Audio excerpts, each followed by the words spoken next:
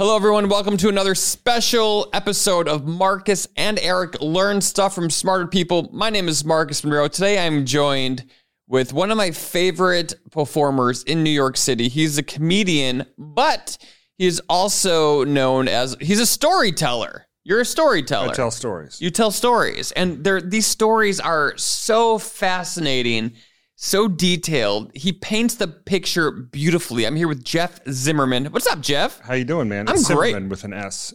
Did I say Zimmerman? You said Zimmerman. Oh, I said Zimmerman. I know it's Zimmerman. Right. Everybody thinks it's Zimmerman, and then Zimmerman. Yeah. Then they say Happy Hanukkah, and I have to let them know. Yeah. All right. Anyway, but I'm here with Jeff Zimmerman. My bad. Hi. It's okay. Hey, bud. All right. Hey, Marcus. How you doing? Thanks for having me. Hey, I'm happy you're here. How did you get into storytelling or telling stories? What do you like to call yourself? Man, I just want to tell funny stories. You do. They're really funny. And so whatever people want to call me, I'll take. I find, well, I'll get into this in a second. I find that like there's kind of the word storytelling is a big word that people use a lot right now, and it means a lot of different things for the same word. Mm-hmm. And sometimes you hear, like whenever you hear somebody who works in advertising or marketing be like, well, what we really are is storytellers. It's just like, oh my God, no. Right. You're just trying to get people to use this mouthwash or whatever. It's not. Right. You're not telling the story. And then there's this whole, so I started getting into storytelling because I've always been the guy who like, people were like, hey, well, you got to get Jeff to tell that story. And all my friends from home, I grew up in Virginia, are just really good at telling stories. And it's all we would ever do. And like at parties or whatever in college, people would be like, oh, Jeff, you got to tell them about the time that, and I would be like, I will, but that actually happened to you, not me. And they'd be like, will you tell it better? And I'd be like, okay. And I would do it. Yeah.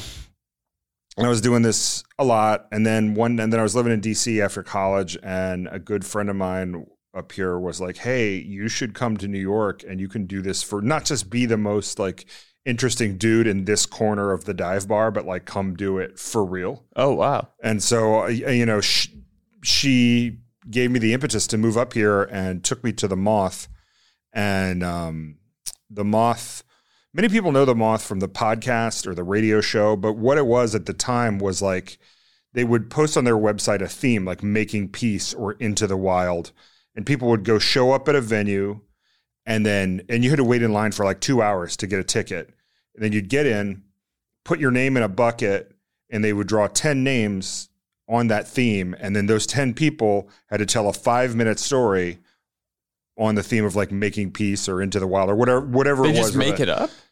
Well, you should just have the story, I see. Okay. And one of the things I started to learn is that like, well, you kind of have stories and you find different ways they can slot into a theme. So your story about your steak in the toilet on the airline could be a Thanksgiving story. Sure. It could be It could be about cooking. It could be about disasters. It could be about terrorism. What? And like yeah. You know what I mean? It could slot in all these different ways. Sure. Yeah. And so.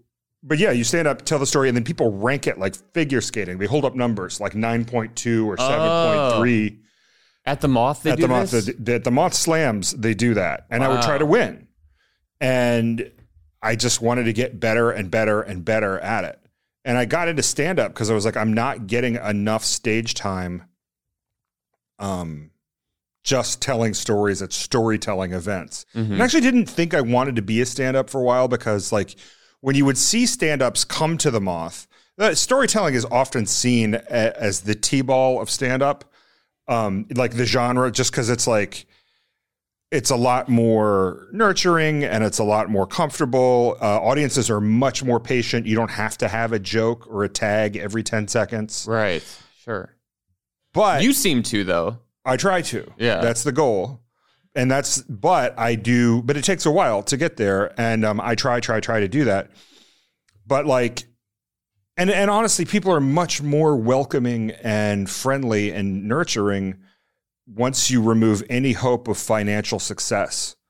People are just kind of doing storytelling to be doing it. Mm-hmm. And that's really beautiful. And I feel like to develop as an artist, you need kind of like a strict like drill sergeant. And then like a nurturing art mom. You know what I mean? And the storytelling world was the nurturing art mom, and comedy is the drill sergeant. Yeah. You know? Yeah. So I started doing, so I just want to get better and better on stage. And I started going to stand-up open mics, and I would tell stories on stage. And it was like, there used to be this open mic in Chinatown that this dude, Lucas Kaiser, ran at a place called Britpack Studios. And you got 10 minutes of stage time Monday through Thursday. Whoa. So I would just go and try everything. And it was weird because like it was a loft, and Britpack itself was a hostel that was like illegally operating in the loft. And then there was an illegal venue in the illegal hostel, and that's where we would have the open mic. So you'd be doing your thing, and then some like French lady would push a baby carriage across the front of the stage, be like, bonjour, and just go sit down. Or like a bunch of Israeli tourists would just eat cereal in the living room and watch you and not laugh because they don't speak English. But I started working on it there. Yeah. You know, and then but like if you can crush at this hostel, like you might, that story would probably crush at a comedy club. Well, because like the elements aren't good for, right? Like that's what I think. Like if I can take my bad jokes and they can crush at a a brightly lit, like I don't know, what a hostel, I guess. With some guy eating cereal and he kind of chuckles, then I think if I put it on stage, I might do well. Yeah. Well, what I did find though, and what really made me get into stand up or like storytelling style stand up was I had the opportunity, and I'm not saying this to like name drop, right? Because we love name dropping. I will drop podcast. I'm going to drop the name so hard. But I knew Michael Che when he was doing bar shows in Brooklyn. I used to have a show at Union Hall, and he did it. And he put on Facebook, and this is in 2009, he was like, hey, I'm doing a breakout artist series at Caroline's. Anybody want to host it? And I had just been on This American Life. And I thought, oh, yeah, of course. Ira Glass has approved my comedic witticisms. Surely an audience full of drunken tourists in Times Square will get it. And so I just said, if you're asking on Facebook, I'll do it. And I should not have done that. And I bombed horribly. So he said yes? Yeah. Yeah.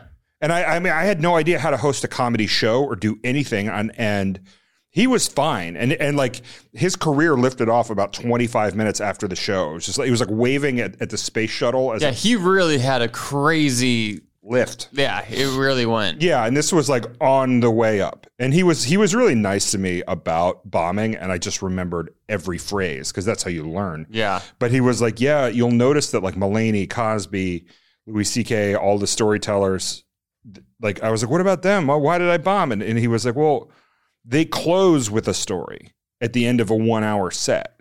You got to come out and earn that trust. And it's like, you better get those laughs in the first few minutes. So I started trying to pack those laughs into the first minute or two of a 5 to 8 minute story. So your structure is now like, you think of the first, if you want to break your story into like 3 acts. Yeah. Your first act is more stand-up-y than it is like storytelling. You just got to establish who you are and what you want, like your character and your stakes with a joke. So tell a funny, self-deprecating joke about what you need and why. Right. And then if people laugh at that, then they have accepted, hey, this guy, I'm on the road with this guy. And then you just have to use jokes to lay the bricks in the path of the story. Okay. And then use other jokes to like along the way to like comment on it and keep the laugh count up. Yeah, that's so fascinating. So that seems like really good advice Che gave you. Yeah, it was. It was the last time I ever talked to him. Yeah. Yeah, I mean, because it was just like, all right, well, you're on a different planet now. You know what I mean? Right. And I mean, I don't. If I sent him an email, he might or might not write back. But it's like, what do I got from that experience what I needed, like that 5 minutes of awkward talk after the show where the bomb stink is rolling off of me in waves. See, even the bomb stink rolling off of you in waves is such a, you're painting the picture in just like how you're talking right now. Yeah, well, like it seems like this is like a technique that you like kind of like put in your normal vocabulary when you're talking about things, right? Like you're very like I have a podcast. I can barely speak, so it's refreshing to have someone else on here who's really good at words. Oh, thanks, man. I mean, I don't know. I just always thought, you should, if you're going to paint a picture, make it as vivid and unique as possible. Sure.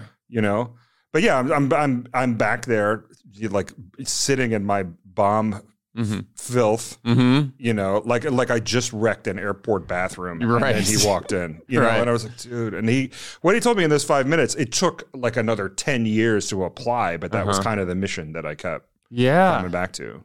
So fascinating. Yeah. So when did you start doing like storytelling stuff full time? Like when do you make that transition? I left a corporate job. I was the director of digital communications at Time Warner Cable for 5 years, from like 2008 until 2013. Ooh. And I left in 2013 because I was just like burning out at work, and like I thought I was burning out on that job, but it turns out it was just capitalism that I was burning out on. And I felt like I'm doing all this stuff for other people to make money for them, and it's just not rewarding me in any way. And all I want to do is get on stage and tell stories. And like most of the guys I went to college with that I'm buddies with were musicians, and they were in like emo or hardcore or metal bands. And they were right at that stage where half of them were quitting because they were like, I'm sick of being in a smelly van in Europe. I just want to have a yard and like some children that I see. Yeah. And the other guys were like starting to blow up and are now playing stadiums in Sweden, or like, so like, yeah, like one guy, this guy, Mike Schleibaum, I'm friends with, is a guitarist for the band Darkest Hour, and they're currently on tour in Colombia. And then my other friend Jonathan Fuller started this influential emo band, and they broke up, and he has 3 kids and owns his own music recording studio in Richmond and like likes his life. I was doing neither of those. Right. So I was like, I'm not going to know. I don't care which one it is. I just want to have decided. Yeah. Riding the fence makes your balls hurt. Right. Yeah. So I was like, I had saved up enough salary for a couple of years, and I was like, let me just leave. And I had a really great boss who quietly put me on a layoff list. So I got like severance and some other stuff. And I just started doing it all the time. Yeah. Hitting it. And, but it's hard because a lot of open mics and stuff in the city you only have like 3 to 5 minutes. Yeah. That's so nice that you had 10 minutes in Chinatown Monday through Thursday. Yeah, and that dried up. Yeah. But like, if you have 3 to 5 minutes, it's like, well, just tell the jokes. Write the jokes that say, just have the jokes. Or just tell the first 3 to 5 minutes of your story. And then you know that. I mean, the first 3 to 5 minutes are the most important part, because if that's no good, then the end won't work anyway. Right, exactly. So like, you just go do. I had a Sorry, I didn't mean to step but I didn't see where you were. The light was blinding me. I'm sorry. I didn't mean to, we'll edit that out. I'm sorry. Yeah, that's okay. We're not going out to lunch together though. No. Well, it's okay. I was trying to be discreet, but then I was like, I just look like a dick. I'm sorry. Yeah, it's okay. I'm breaking your balls. So it's just like, I had a Muay Thai coach one time who was like, yeah, he used to be a cage fighter. Oh my God. And he was like, if in a fight I would break my right hand, but I still had another fight coming up that I had to train for, so I can't skip the gym. So you break your right hand, just throw lefts. And if you broke both hands, throw kicks. If you can't do kicks, do knees. And if you can't do that, ride the exercise bike. You can always be doing something to move forward. So that's just kind of what I did. And honestly, like, look, I look back on it and I'm like really glad I did it. And it's what got me whatever skills that I have. Yeah. But I also it's also a recipe for like severe burnout. Oh, I would imagine. Yeah, which I got. Yeah. And now I'm kind of in this, like, burned out really hard in 2019. And then COVID hit in 2020. And my second album, which I am really proud of, came out 3 weeks before the George Floyd incident. And so, like, I didn't even feel like promoting it. Right. Yeah, and so, of course.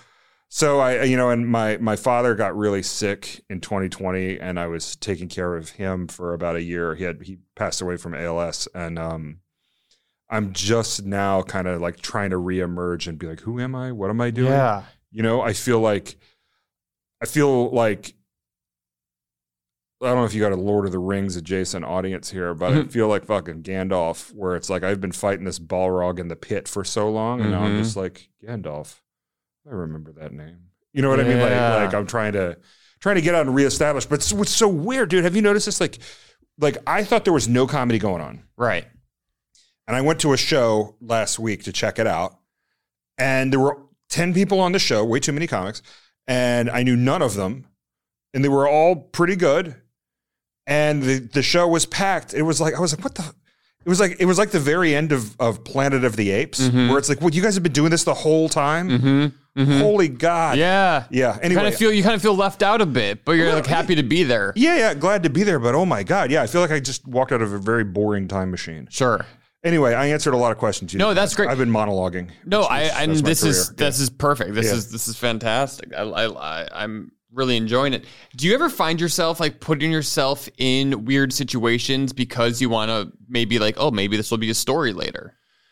I did that for a long time, and I did it a lot. Listen, dude, I had a band with 2 piano playing chickens, and I worked as a kangaroo shooter in the outback, and I used to like give things a nudge a lot to like see what kind of story it was. But then like a couple things happened where I realized like some things happened that I didn't like, and I realized I was giving it a nudge too hard, and I don't want to be treating the world like the vending machine for content. You know what I mean? I don't want to be walking up to things and just smacking the side of it and hoping a free honey bun falls out. You know, like let me just be a person and pay attention and pay attention to my responses. And then what comes out of that is going to be a little bit more honest than like seeking it out. You know what I mean? Sure. I wrote for Vice magazine in the early 2000s, so I'm acutely aware of that. That strategy, and it works to a point, but then one time there was this dude who had this really, really, really fucked up haircut that I saw in Williamsburg. You talking about me? No, okay. You have a regular haircut.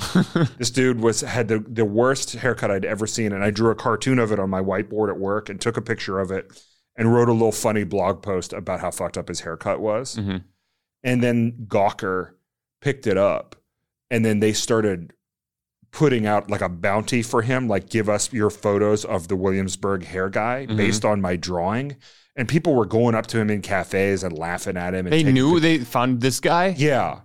All from my stupid blog post that I did in 25 minutes just to be silly. And it had a like definitely negative effect on this guy's life. And I was like, all right, I don't want to just be treating the world like my little thing to milk. Did you ever talk to this guy? I sent him a message one time, actually, on, I forget where I found him, but I just sent him a note, and I was like, dude, I wrote the blog post that started all that, and I had no idea what was going to happen, and I'm just sorry for... Yeah, you didn't name him, or like... I didn't name him, but the haircut named him. It was like a... What did it look like? It was like a mullet, and then like he had like male pattern baldness to here, and then like a spiky flat top down to mullet. And so it was very distinctive. Yeah. But it was like, I don't want to be like, I moved to New York to be around people that do crazy shit. Yeah. Not to be making fun of people. I don't want to be one blade in the razor that shaves every interesting thing away from this city. You and words are amazing, Jeff. Well, God, I like to think. Well, this is my analogy. I think that like your brain. I think of your brain as like a topiary, like a bonsai tree. And every night you dream and you wake up and you process your day and you wake up with all of these like interesting protuberances. And then you just turn your phone on and look at fucking Twitter, and it's just like, shaves everything right down to 100%. A cube. Yeah. Let me get rid of everything that makes me stand out. Exactly. Yeah. So now you're kind of coaching storytellers. Yeah. I teach classes. I'm teaching a class tonight, and I do like a lot of corporate stuff where I teach to not a lot of corporate stuff because I want to do more of it, but like a lot of businesses want to learn how to tell a story rather than just do another PowerPoint, which nobody cares about. I mean, you and I worked together. And it was really fun. Thanks. Yeah, I appreciate it. And I appreciate your hiring me too. And that's the thing is I end up making friends through these things because it's like, yeah, I charge money for it at first. And at the end of it, I'm like, I just like hanging out with this dude now. Yeah.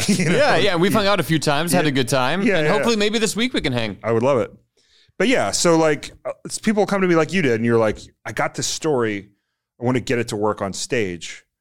And how do I do that? Mm-hmm. And for me, like, because I've been doing it all the time, like I can sort of see the patterns that things would fit into. And then it's a conversation, like, what did you want or where does it go? And kind of mushing it into these pattern archetypes. I mean, what was it like from your end? Did you feel mushed into a template or? No, I mean, I thought it was very like free flowing as in a way, like very conversational. Like you and I talked about the story. And if you don't know the story, it's the Stakes on a Plane story. If you come see my show, you will see this story. I don't want to give too much away on the podcast, but it's pretty funny.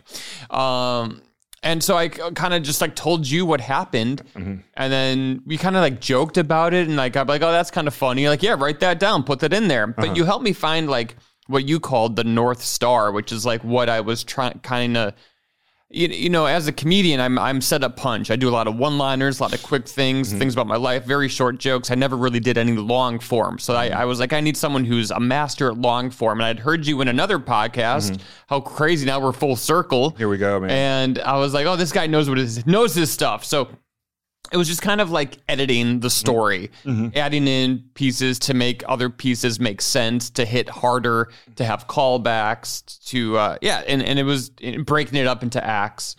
It's really helpful. Yeah, I mean, I think, and this is, I think the big thing with any story is like, it should always be answering the question, like, why didn't you just like go home? Like, why is it you doing that? Like, why did Marcus put that steak in that toilet? Why did he put that video on TikTok?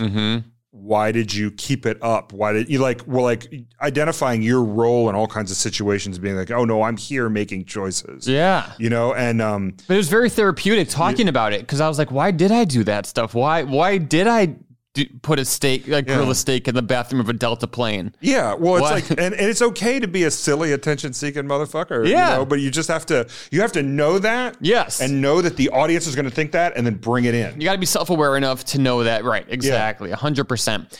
Winding down here, Jeff, you're now on TikTok and you're crushing it. If you want to see some of Jeff's stuff, find him on TikTok, Jeff Zimmerman. Yep. And do you have any shows coming up? Anything you want to get out there? Anything I want to get out there? What do I want to get there? I would encourage you to check out my album, Why You Should Be Happy. I have a podcast called The Reluctant Phoenix. There's 2 seasons of that out there that I'm quite proud of. That's interviews with people who have had to totally reorganize their lives, whether or not they wanted to. And like I interviewed, Gary Gulman did it, which was awesome. And then the guy who worked for the Department of Corrections, who blessed the mass graves at Hart Island for all the unknown COVID victims in New York. He's a Buddhist chaplain. He was really great. And then, it's just a lot of fun conversations there. So I would say, Reluctant Phoenix podcasts, the album Why You Should Be Happy. Catch me on TikTok, and please consider booking me on all of your shows. I will. Yeah, Jeff's a great guest. I mean, not only is he hilarious, but he has a way with words that is I'm just so like I respect so much, and I strive. I admire you. I look up to you. I try to be more like Jeff. That's the goal, everyone. Yeah, I want to suck his dick. All right, everyone. Cat's out the bag. All right, it's not that great an experience. Yeah. Oh, all right. As I'm told. All right. Thanks, Jeff. All right. Take care, man. Thank you. Thank you. The New York Comedy Club podcast is back with brand new episodes, interviews, and jokes. Take a look behind the curtain as we discuss all aspects of the comedy world. The origin of a joke, the writing process, the business side of things, and, well, things that are just funny. Get to know your favorite comedians, discover new comics, and get a first-hand look inside the Make 'em Laugh business with the New York Comedy Club podcast, brought to you by Paper House Network.